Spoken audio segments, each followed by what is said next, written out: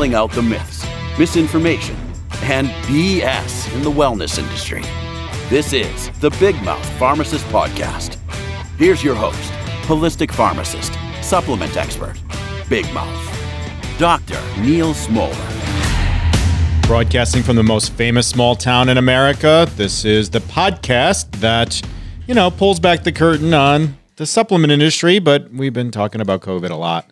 I'm here with Dana again. What up, Dana? What is going on? Nothing. We're going to do our thing. So I figure today, COVID, weight loss, and let's talk about skin, baby. Let's talk about... Yeah. All right. So first and foremost, COVID. Yes. There's a pandemic going on. Still going on. Oh, Florida. If anyone thought the South wasn't going to rise again, I stole that from my friend Aaron. He's so clever. Mm-hmm. Florida is now the global epicenter of surge in cases. Congratulations. It was pretty funny because on Reddit yesterday, on the coronavirus subreddit, there was 3 articles in a row, and it was Arizona is the new epicenter. Florida is the new epicenter. Texas is the new epicenter for the world. And it's pretty batty that I guess it's all true. Yeah. Case numbers getting pretty darn close to what was going on in New York. Yeah. During our peak. And we still have people out there. We have the mask warriors that, are worried about their liberties and their freedoms, and they don't want to wear their masks. You had something pretty snarky and smart that you said about that. I think you should repeat here for the audience. Yes. I don't understand, what principle are you standing on? You're standing on a principle that isn't a principle. The virus isn't sentient and doesn't agree with your politics. Yes. And it's weird that it's politics at all. Even if the only argument for the mask or against the mask that would be valid would be the science. Does it make sense? Does it really protect us? And we know what the answer is. We know that it does. And in fact, there's again, weird studies coming out. We don't know if they're validated or verified, but it's it'll protect you 60% of the time. And, again, that's a specific type of mask and all of that. But the idea here is that the masks are preventing the spread from everybody else. Japan has a 2% unemployment. They never closed down, right? Mm-hmm. And everything's normal because they've been wearing masks from day one. Yeah, yeah. And so it's kind of silly that this whole thing could stop. And then we're barreling right towards school, and that stinks because a lot of people just don't know what to do.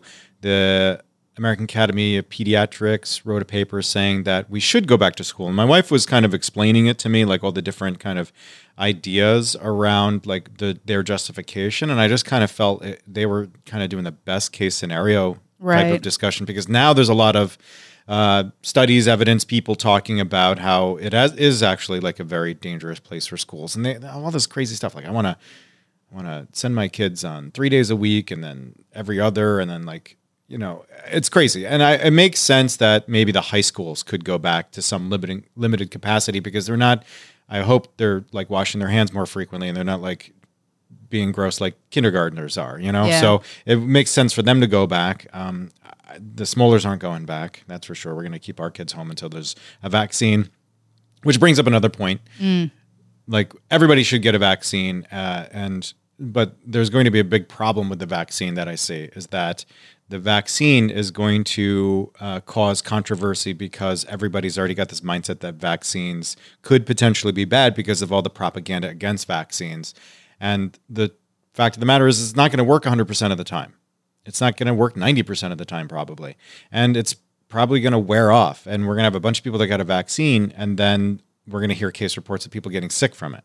And there's not from the vaccine, but sick from COVID. Right. Mm-hmm. If I could just interject, I read about an article that was a study conducted in Spain of over 61,000 people, showing that herd immunity appears to be impossible because COVID antibodies are fading after a matter of weeks. So how a vaccine is going to improve upon that, I don't know. Obviously, that's going to take virologists to figure that out. But we are really up against it in trying to figure out how to control this. There is a lot more to the immunity than just the antibodies. So there are other pieces to the pie, and I'll let somebody smarter than me comment on that. But I think the herd immunity thing is also pretty interesting. I know a lot of people are reading a lot and hearing all the news constantly all day and all night.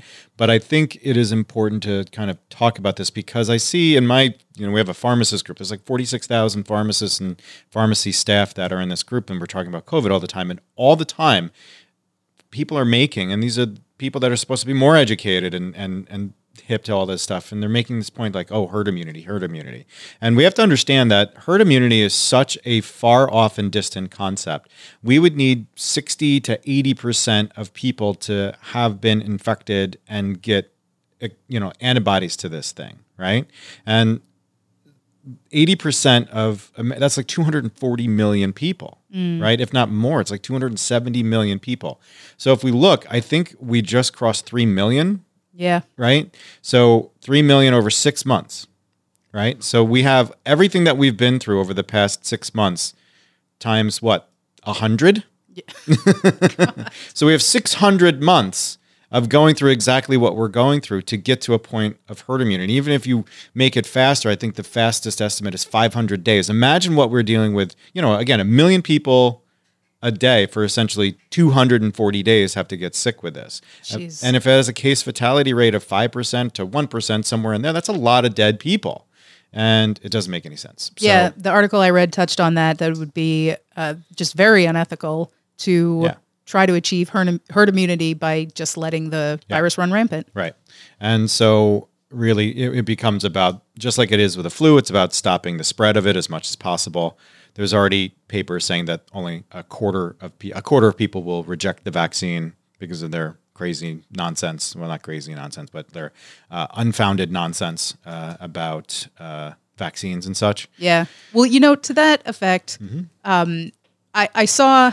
Okay, so this was a meme, but I thought it made some excellent points, which is that beyond just the people who are anti-vaxxers, I guess part of it is that some people are afraid that you're giving away your DNA or that they could even implant a chip in your cheek from the swab or something like that. Nice. I realize we're mostly preaching to the choir given the nature of this podcast, but if anyone is concerned about giving away their DNA, just keep in mind that you are assigned a number by the government at birth. Don't even go there. People are people on TikTok complaining about this. That's what I'm saying. They're willingly giving over information to social media companies and malware using devices that are tracking every single move and can build a psychological profile about you. Yeah. And they're worried about microchipping, which isn't even feasible. I kind of wish it was dogs and stuff. I can't microchip my kids. I don't think. I don't know. And then the idea of the DNA microchips exist for humans, but they're not popular. So. Yeah. And the idea of giving away your DNA, I've written a billion articles and we've had people on the podcast talking about how everybody wants to do DNA testing for everything and they're swabbing their cheeks and sending it in. So I'm at my sister-in-law. She got Alexa in the house. What the heck is that? They're listening to everything. Exactly. If you think your phones aren't listening, I swear to God, they're reading our minds at this point. Literally, I will think about something I want and that ad will show up in my Facebook feed. And I try not to be paranoid, but that's happened on more than one occasion. So listen, privacy is gone. And besides, you've been to the doctor anyway for regular checkups. They have your DNA. Yeah, nobody cares. Nobody wants your DNA. It's all deformed. They only want the svelte people. Speaking of being svelte. Yes. How you doing? It's all right. You're looking svelte. I'm getting down. So 231 was my number from 245. So that was the original starting number. I started tracking at 243. So, 245. I'm like, okay, time to stop being such a fatty because your blood pressure's up. And then started tracking 243. I'm down to 231. And it's funny because this is all mental. This is a mental game, 110%. I think I touched on this last week, but I have the thoughts clarified a little bit better. So two big things that have come up. There's all the stuff that comes up in your head when you're trying to lose weight. like one of the ones is like you look at the scale and it doesn't really move. And you're like, oh, that sucks. How come it's not moving? And, Right. the thought is like, I'm working hard. How come I'm not getting the results I want? Right. And another one is like, I'll be happy when. Right. I'll be happy. Right. I'll be happy. Once I hit this goal, then I'll be happy. Once I get to Friday and I behave myself, then I'll be happy. And like this idea of I want to enjoy my life and like I want to be rewarded and even like, oh, like have another serving. Like all of these kind of thoughts come up into your mind, and I've kind of binned them into two different categories. So first, the urge to splurge is all of that like I just want more. I want something sweet, right? Go ahead and have another serving. Don't waste the food. So like that, all of that stuff is just, that's your addiction cycle. That's what that really is. What's going on is that you've had a very unhealthy, decades worth of habits that have built up. And now you're trying to justify what's really going on in you is that you're using food to make you feel a certain way. Right. So, good or bad. Right. So I've been very honest. I stress eat. Right. Yeah. So I write in my blog, I'm like eating M&M, blah, blah, blah, blah. And so that makes me feel better. It kind of gets me a little like in the right mindset. I've noticed that I've actually replaced my searching for M&Ms to distracting social media stuff. So I'll pop on Facebook quick, or I'll look at it like Reddit real quick. Yeah. Instead of where I would normally be grabbing an M&M. So it's funny how like that just kind of switched, right? So we're using it in a bad way to kind of like address those unhealthy habits or those urges. And then we use it in a good way. It's like, I just like, so Universal Studios, we went last year. I'm never going again after this, especially like Florida will still have COVID in 4 years. So Universal Studios outside, they have this like ice cream place that makes milkshakes, and it's ridiculous. You get this insanely rich milkshake with like a friggin' piece of cake on the top of it. Oh my There was God. like a whole piece of cake. My kids got a Rice Krispies one, and it was bigger than their heads, the Rice Krispies. And then the milkshake is gigantic. It was chocolate heaven. Chocolate heaven. It was like a brownie. It was like a hunk of a brownie. That's literally the euphoric place. I will never be back there again. And I know you're talking about it like it's porn, man. This is not how you lose weight. it is. And it's like, so that feeling that, oh my God, that felt so good. And it is pretty much just like drugs, porn, all of the stuff that we use in our heads to feel better about stuff. And so it's like, I know, and like what I've been like talking to myself like it's heroin. Like I'll never get that high again unless I go there and have that thing. It's never going to be the same. And so I now try to look at junk food like it's drugs. Like I literally say that is the gateway to more drugs, and you don't want to do that. Truth be told, my wife made her cookies, and it's been a month. I lost 10 pounds, so I'm like, you know what? I'm going to have 2 cookies. So I ended up having 2, and then I had to work out before and after, just a little bit extra, just to kind of make sure that I didn't sabotage myself, because that's a big part of it. So all of these kinds of urges to splurge is really just our brain saying, I want that hit, I want that dopamine, whether it's to make us feel better or whether it's to deal with something that we're not dealing with correctly. Right. And then we have the frustration side of things. And I think the frustration can go positive and negative. So I was talking about how the scale didn't move after a few days. So how frustrating that can be. Right. And or like I'm not hitting the results that I want fast enough. Right. And that's a stupid moving target, too, because I know that it's going to, I said when I wrote the original blog, it's going to take me 23 weeks. Right. It's going to be taking 23 weeks. So why am I thinking we're at week 5? Yeah. Why do I think I should be anywhere else? So it's that like internal sabotage. But the frustration, the negative one, that's really me just saying I'm tired. I'm sick of this discipline, right? Having to be more disciplined is fatiguing me, and I want to give up on that, right? So I said it's not the progress that's the problem, it's the process. And that's where a lot of us are getting hung up in, is that we want this specific thing to happen, because once it happens, then we can relax, then we can stop. And that's not true at all. Right. Like, this is literally for life. I say in the article, there's no end zone. Like you are just running. And yeah, okay, so maybe there might be a touchdown here or there. So there technically is an end zone. Right. So but your celebration can't get a flag on the play because it's just too much, right? Because then you'll just be dancing all day and not playing football. I think I don't know sports. I don't know. Like I said last week, I'm taking your word for it. I don't know from football. Yeah, I have no idea. So then there's the positive side of frustration, which it manifests differently. It sounds different, but it's actually the same exact thing as what I was just talking about like being tired or fatigued with discipline. And that's like, I'll be happy when, right? That's what I just alluded to. As soon as I hit this goal, as soon as Friday comes, if I behave myself, I can have a little bit extra. And that's the fatigue. That's us being tired of having to live this regimented, disciplined life. And you're kind of sabotaging yourself, first and foremost, by saying, I'll be happy when. Don't ever say that to yourself because you're just basically your brain is saying, okay, if I'll be happy then, that means I'm not happy now. Yeah. And then that's really setting yourself up for failure. Oh, yeah. It's like I call it backstabbing goal setting. You're stabbing yourself in the back while you're trying to set a goal. It's really dumb. So we have these frustrations. So what I realized what I was doing with this when I was saying like I'll be happy when I hit this goal is just basically say, again, I'm so frustrated with having to be more disciplined than I had been in the past that I just can't wait to let loose. And the whole point of this is that I was unhealthy because I was letting loose, right? I was unhealthy because I was letting loose. I need to be more disciplined. I'm a 6'2" dude, right? That's 40 years old. So technically I'm supposed to eat exactly as I'm eating. It's just, I've never done that, like maybe for a couple of years at a time. So this is the way it's supposed to be. So it's really nuts because we're essentially normalizing being unhealthy, right? We're saying that the unhealthy choices is the more normal. So the work and diligence that's required is the punishment instead of it being the way, and the unhealthy stuff is the punishment. It's because the unhealthy stuff feels better than the healthy stuff. It's easier to do that way. So we make this whole thing, this conflict, this resolution, I'll be happy when, or I'm frustrated that it's not happening, or why don't you just do that? And you're constantly fighting yourself. So you turn this into this whole negative thing, and it's not a negative thing, it's a positive thing. In fact, it's the most positive thing that you can do for yourself.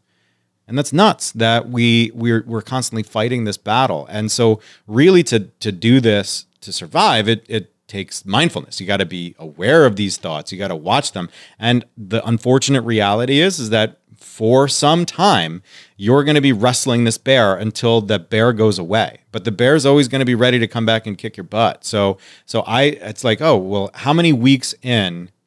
It's like when you're losing weight. It's like, oh, I'll be hungry for the first couple of weeks and my stomach will shrink and everything will be fine, right? So everybody knows that's a goal. So at what point does the repetitive thoughts stop? When does that happen? When do these negative thoughts that keep dragging me down stop? I don't really know. Like it may be never. Yeah. And that's the hardest part about this whole process is that for me, and there is a genetic component, I will say, like I know a friend of ours up the street here, she had gastric bypass and it was believed that she has this compulsion to constantly be eating, and it's due to an overproduction of this specific protein that is responsible for that. Again, I don't know enough about it. We'll probably get somebody on to talk about this whole thing because I think it's very interesting. But basically the bypass takes that part of the stomach where that's secreted away. And she like literally feels like 100 bucks. She's like, I just the idea of like, I don't feel like I have to eat and getting all upset about that has changed her life. And yes, so she's gotten thinner, of course, because her stomach's smaller and she's eating better, but it's just that hormone there. So like, who the heck knows, like, about all this crazy chemical stuff that we don't really understand how it's influencing all this. But again, I just wanted to say that, the what to eat, that's the simple part. How many calories, what your meal plan should look like. Should it be diverse? All of that stuff. That's the easy part. It's really this struggle, this mental struggle. So, yeah, something that I had a revelation about recently with a friend of mine, because obviously I'm also not obviously, nobody on the podcast knows what I look like, but I am also trying to lose weight. I've mentioned that. And I have one friend who, and I think we all have this friend who compliments you no matter what, because they just have a really kind soul and they don't want to hear you speaking poorly about yourself. Now I, for the listeners, I'm only 5'3" and I weigh more than Neil. I do know a little bit about sports, and I know that I weigh more than most professional athletes. I am morbidly obese, even though I've been told, quote, I wear it well. And most people guess me at much less than I weigh. It's very unhealthy. And, I'm also, I've always been overweight. I'm 40 years old. I can speak about it very matter-of-factly at this point. And so I was speaking about it, matter-of-factly, with this friend of mine who's very kind. And she's like, you're not. You're curvy and you're beautiful. And I was like, I need you to stop saying that, okay? And I was like, I am this tall. I weigh this much. There's in no version of reality is that healthy. I'm not trying to say this to crap on myself. I'm saying this because it's very true. And it's frankly insulting to my intelligence that you tell me that it's not true when it is clearly true. So if you are someone who is friends with somebody who's trying to lose weight and they say something along that line, take a minute to listen to the context, listen to the tone in their voice. If they sound like they need some support, then give it to them. But if they sound like they're handling it well and they're just stating a matter of fact, then don't insult them by saying, no, you're not. You look great. You just need to lose a few pounds. That doesn't help. Yeah, we're trying to like catch the vase and like trying to be kind to our friend, but it's a weird thing. I think I mentioned this last week. I was talking about the Less on My Plate podcast, right? And how like my friend was like, well, if you tell me that there's a problem, what am I going to say? That, yeah, I don't know I'm fat. Like, right. I know it's there, so I just need the tools to deal with it. And there's the different stages of change. So where are you at? I saw this great tweet. It's like my shawarma just like fell apart, like basically like a burrito fell apart. It's like, and the boyfriend texted back, I'm sorry to hear that. Are you in the seeking out solution stage or are you in the emotional phase right now? And so I just thought that was really smart because again, we're at all these different places and that goes up and down. Like, are we really willing to make these changes? And it's funny because I'm downstairs and people are like, oh, you're looking better. I'm like, well, that sucks because that means I look like crap before and you didn't say anything, you big jerk.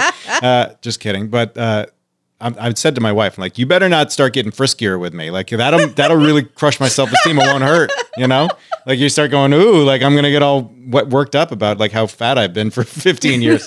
But anyway. To that end, Bill Burr has a very cogent point about that, which is, yeah, nobody wants to find out that everyone did think they looked like crap. But when you think about your soulmate, do you think about them being 60 pounds overweight? No, nobody does. Yeah. So that's, if you let yourself get overweight, and I'm speaking as somebody who is morbidly obese, you have to take a small amount of responsibility when you start to get positive feedback, like if the opposites or whatever, if the person that you're interested in suddenly starts giving you the attention that you want, just take the compliment. Yeah. Take it, enjoy it, right? Yeah. Yeah. So like, where are you at with this whole process? So I'm downstairs and everybody's going, ooh, like you're losing weight. And so they're, or like I was eating a scoop of peanut butter and they're like, oh, you can't do that to lose weight. And again, everybody with their opinions and ideas. And I'm like, no, you definitely can. In fact, this is probably ideal because it's a calorie dense thing and it's proteins and fats and then you mix this with fruits. And that's exactly what I recommend to people to do for snacks, vegetables and hummus, cheese and fruit, like those kinds of things. Very easy. And, oh no, that I heard that's unhealthy. And it's like I'm trying to lose weight too. I can't stop myself. So it's like all of this mental stuff is really what stands in the way. Of course, there's the I don't understand how to eat stuff, but that can be fixed pretty easily. It's really getting over this mental hump. So I hope the article this week helps. I hope us talking about this stuff kind of helps people start to understand the real baggage. They're like, what are they really carrying around with them? Because it's easy to look at that superficial stuff, the stuff at the top, the actual thoughts themselves, and not really dig deep or do the introspection to say, what is really going on here? And, again, am I eating unhealthy stuff? Yes, of course I am. But there is a much deeper level reasoning problem that I have to address, which is my compulsions to do this based on all of my justification, my frustration, my urge to splurge, all of that stuff has to get addressed first and foremost. And if it doesn't, then we're screwed. So that's my take on life right now. Excellent take, Neil. So you had a question about Joe's skin? Yes. So I have developed eczema in my old age. Nice. It's really, I think it's been less than 2 years that I've had it. And for the longest time, I just had one patch that was actually misdiagnosed, which is why I had it for so long. But I recently noticed, I don't know how long they've been there. I don't know if I didn't notice because it's like mostly around my back and stuff.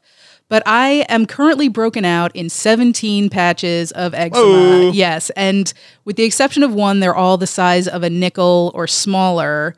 But some cursory research showed that stress is one of the triggers. And I have been very open on the podcast about how stressed out I've been recently. So I think that these are all breakouts in regard to that, which means that I am not managing my stress that well, probably. So, Dr. Neal. What do I do? So when anybody comes to me and says, I have eczema, psoriasis, dermatitis, whatever, I don't believe them.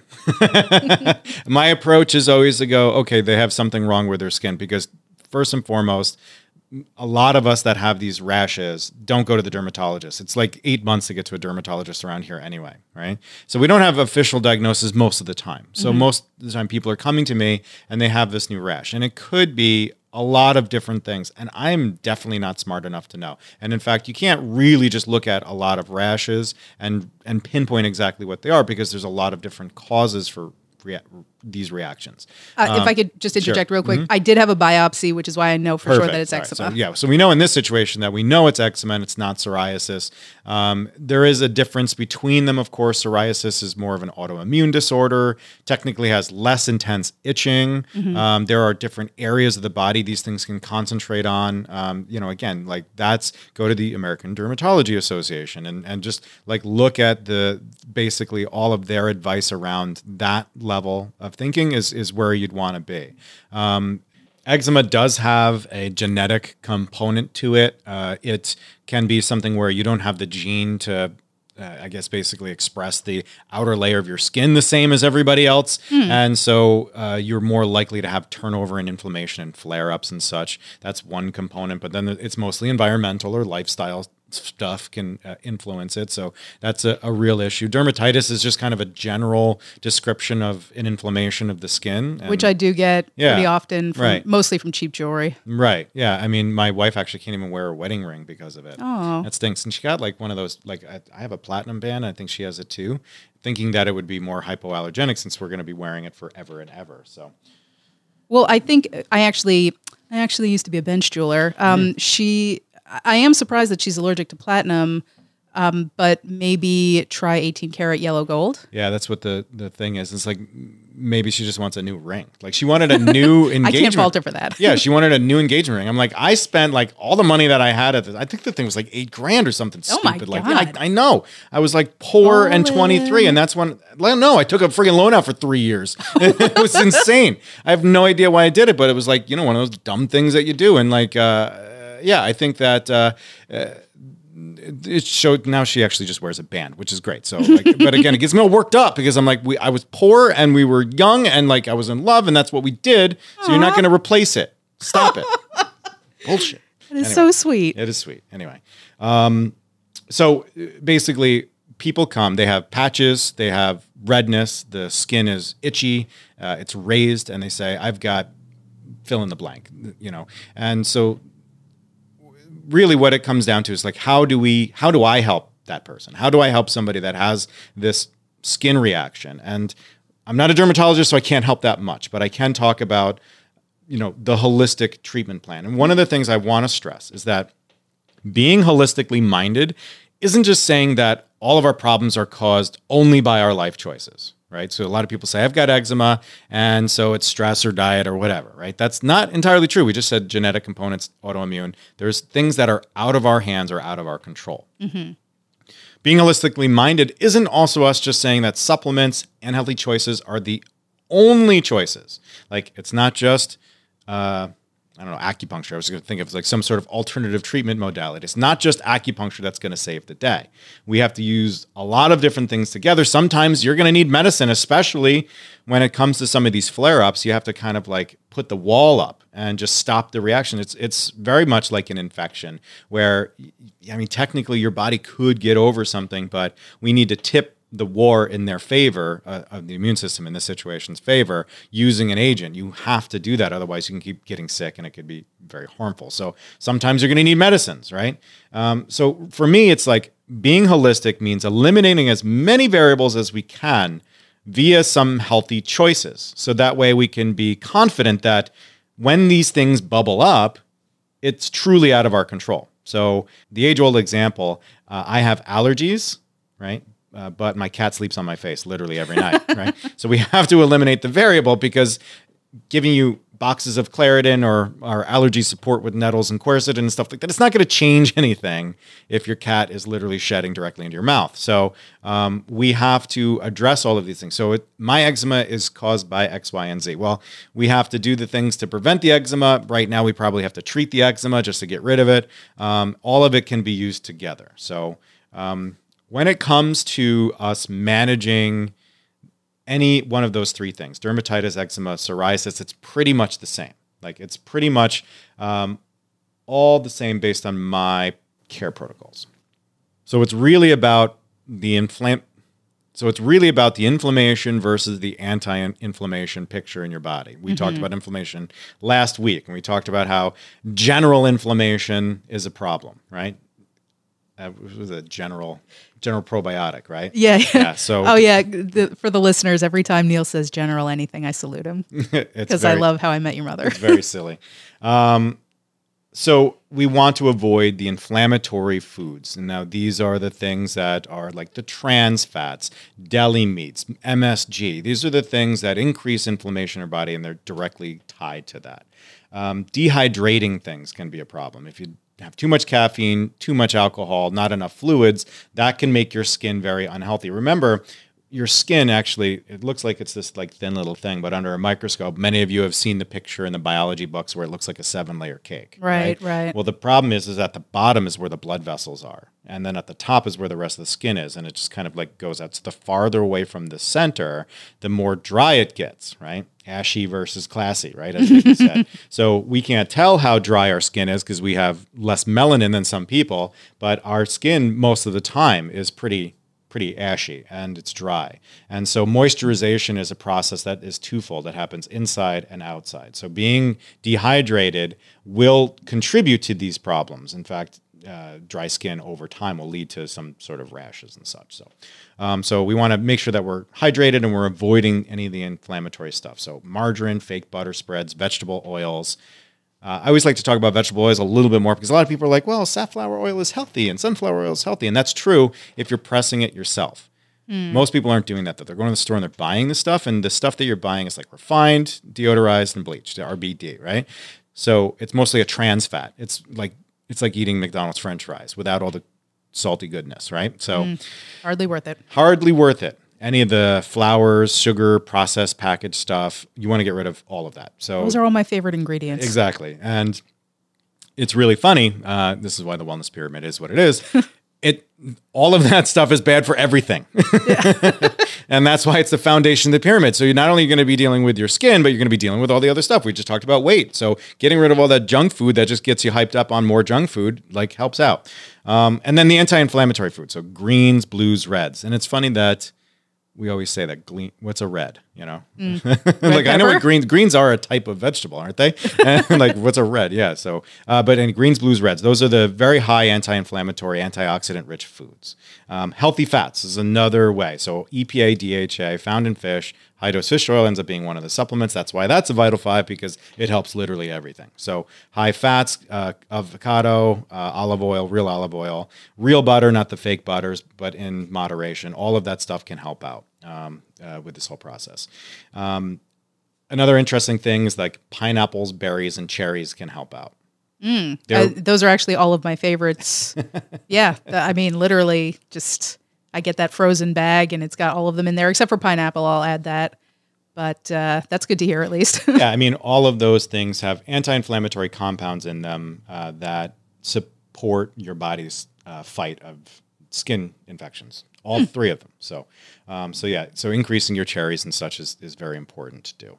I think it's cherry season about now, too. Yes, I've been crushing cherries. Actually, what was it? What was last holiday? July 4th? That's what we just celebrated? Yeah, okay. Well, who even knows? Did we all celebrate? Some people did not, and I understand why.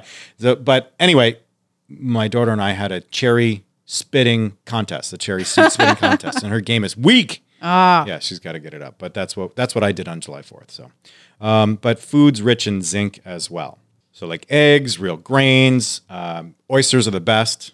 Beans, dark chocolate. Woo woo. Those are rich in zinc. So adding those to your diet, cashews, that's a way to help with the anti-inflammatory picture in your body, right? So that's the first thing that we do. And that's literally the same across all three of the skin disorders. And of course, it's good for just general health anyway. So that should be what you were doing, minimum competency. But if you have these conditions, you have to make sure you're doing it really well. Quick note about dark chocolate, because I have noticed that a lot of people don't take into account sugar content. You want to look for, I'd say, about 80% dark. That has about 5 grams of sugar. You go up to 70 and you're starting to look at 10, 15 grams of sugar. So just something to keep in mind. Unless you want lots of sugar because you have, the addiction thing like I got going on. So, well, I found, because Lindt has 85% dark, and they had 80% dark for a minute, and that disappeared.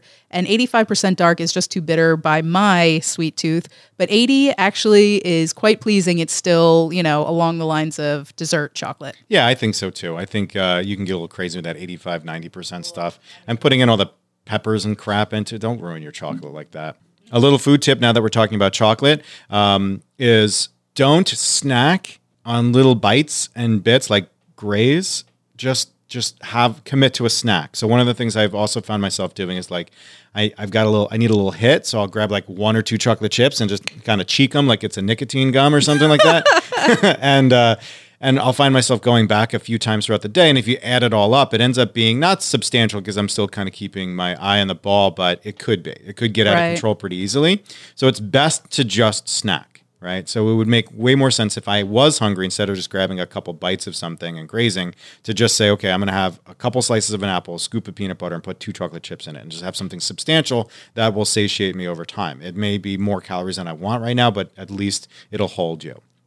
The other thing that's been really helpful, one of my problems is that I eat and then I'm still hungry because I've trained myself to be hungry for a little bit after I eat, right? And because I just want to shove food down my throat until I hate myself.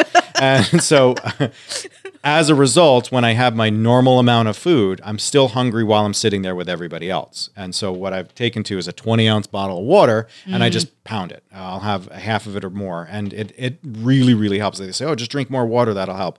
You have to have foods that will satiate you, but you also need to increase your fluids to make sure that, it speeds up that satiation. It speeds up that, okay, I'm good, right? And so that helps out a ton. Yeah, 2 things about that. One of my cousins is career military, and she said that you have to drink, like in the mess hall, I think you have to have at least 8 ounces of water before every meal because that helps fill you up. And also, correct me if I'm wrong, but the body will mistake dehydration for hunger. Mm-hmm. So if you know that you're properly hydrated and you're still hungry, then you're definitely hungry. Mm-hmm. But the first thing you should do, if you have, maybe it's only been like 2 hours since you've eaten, try having a cup of water and see if you're still hungry. Right. Totally good. We used to even like give people fiber pills, like take a bunch of fiber pills and then drink water, and but don't do that. So the supplement side of things. So with holistic care, it's lifestyle stuff that we can control. And with this, it's mostly food. But the other lifestyle, environmental stuff is what are the triggers in your world that could potentially be contributing to this and the health of your skin. So making sure that you're doing the things for your skin to keep hydrated, right?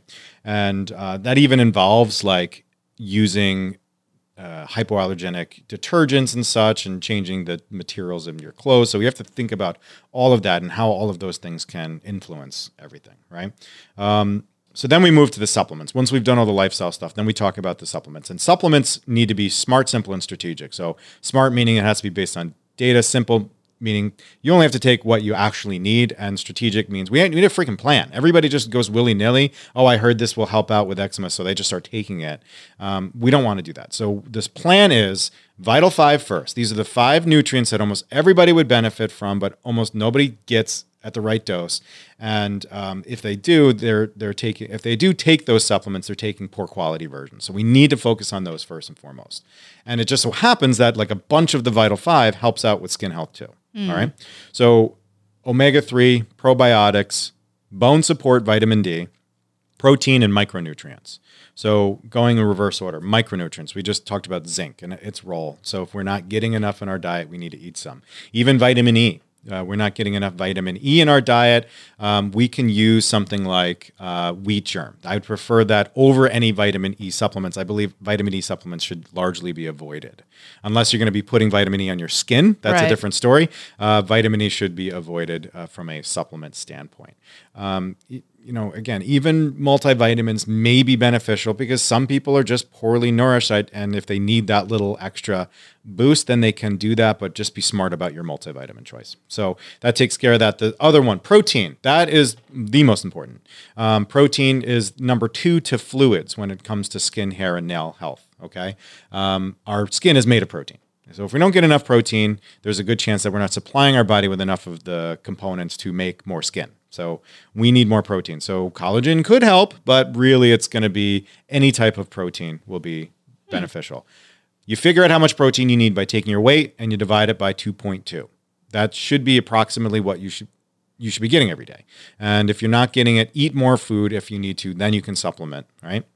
Vitamin D has a role in skin health, or at least in these inflammatory type skin conditions, we think. There's enough small studies that kind of point to it, and it doesn't matter, to be honest with you. The same thing I said with COVID. It doesn't matter what the study says because we know for skeletal health, we need to be between 50 and 75. So if we are not there, we're unhealthy, whether it's going to help with COVID or prevent respiratory diseases or it's going to help with autoimmune.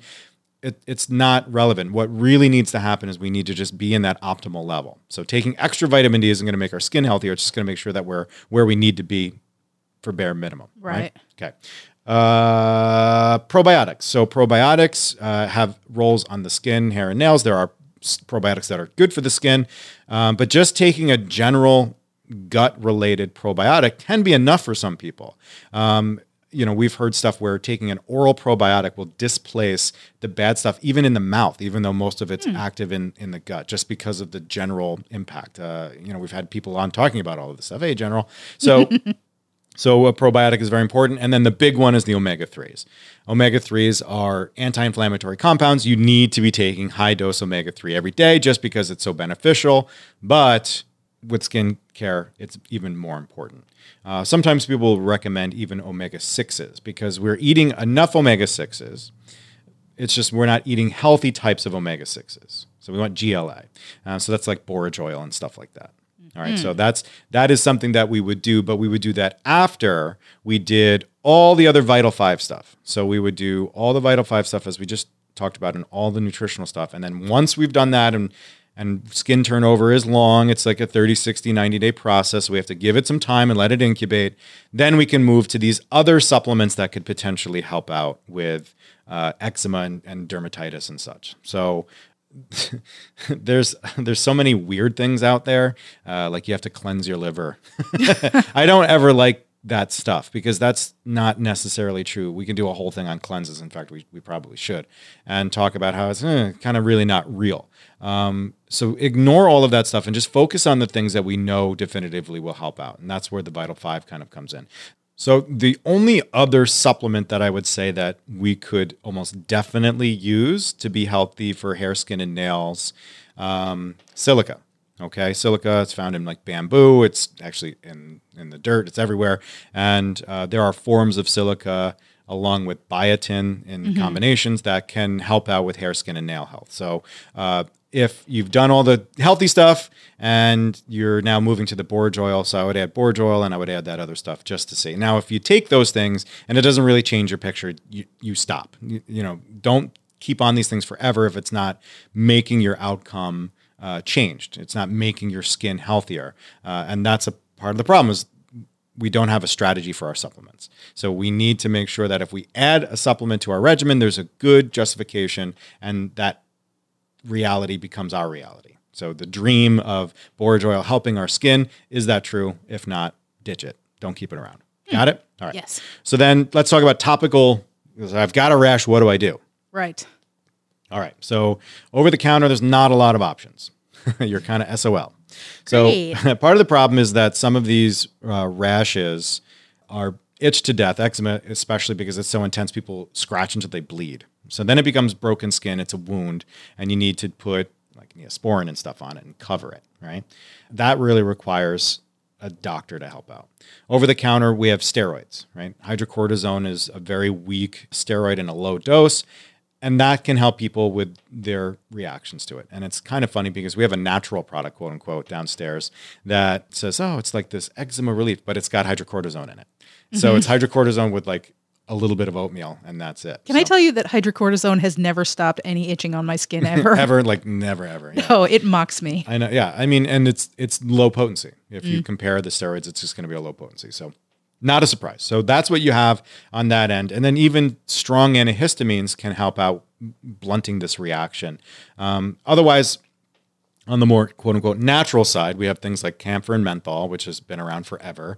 Those two together in the right ratio aren't very harsh, but can stop certain types of itching. So you could always give that a shot. It's known as Sarna, is the product that's out there. And then colloidal oatmeal. So those come in topical lotions and such, or you can buy the powdered stuff and put it in your tub. And just make sure that you don't slip on it. I wasn't laughing at slipping. I was laughing at the fact that when we were in pharmacy school, we'd have to do drug charts. So we would talk, like basically we would work through the wellness pyramid. We would start at the top with the non-pharmacological interventions. We would list them out and then list the pros and the cons. And one of the cons to colloidal oatmeal was that it clogs waste pipes. Oh. So like you're drained, but then we just thought that was funny because we talked about poop because we were 20. And and so like everything that came up after that clogged your waste pipes. Or if it would cause constipation, it was clogged waste pipes is our justification. So that's what I was laughing at. So I'm sorry, it was an inside joke from 20 years ago. So anyway, I can't believe it's 20 years ago since I've been in college. Yeah. I feel like it was just yesterday. So the last thing that I'll say for topical relief of skin problems is brand new and it's exciting. It is CBD.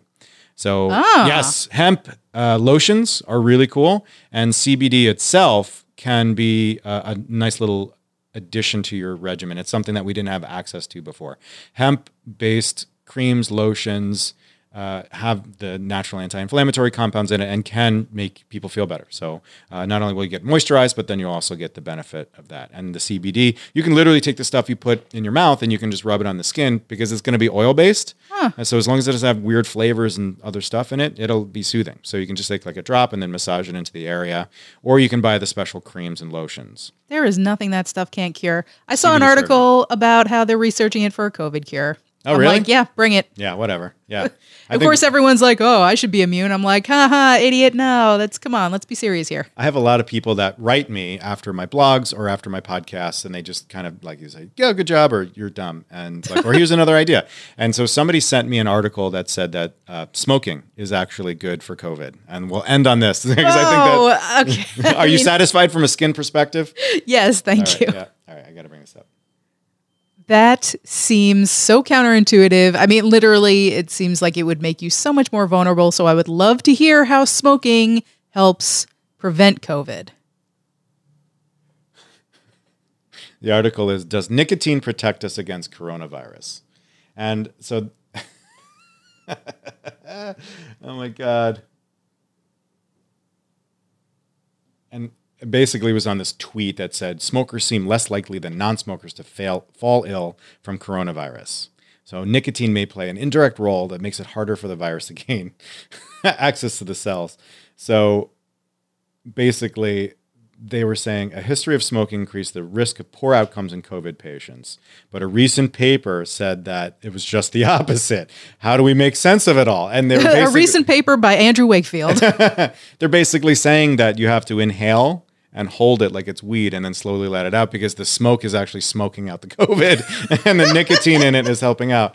I totally buy that. Yeah, because the smoke enters the lungs at over 1,000 degrees Fahrenheit. I guess I don't think that's true. And then 1 or 2 puffs on any cigarette can kill the most virulent pulmonary virus is what was suggested to me. So pretty nuts. I wouldn't suggest it, but that's, I mean, I got elk antlers. Did I tell you about that? Yeah. Elk antlers, freaking elk antlers as a potential cure. Like the number of things I've had to deflect for helping COVID is nuts. So human horn. CBD is fine. Sure, take CBD. It's not going to help you with COVID, but take it for your eczema. So that's all I got. You got anything else? No. I'm tapped. All right, great. Me too. I'm tapped. That's it for this week. Until next time, keep listening, keep learning, and be well.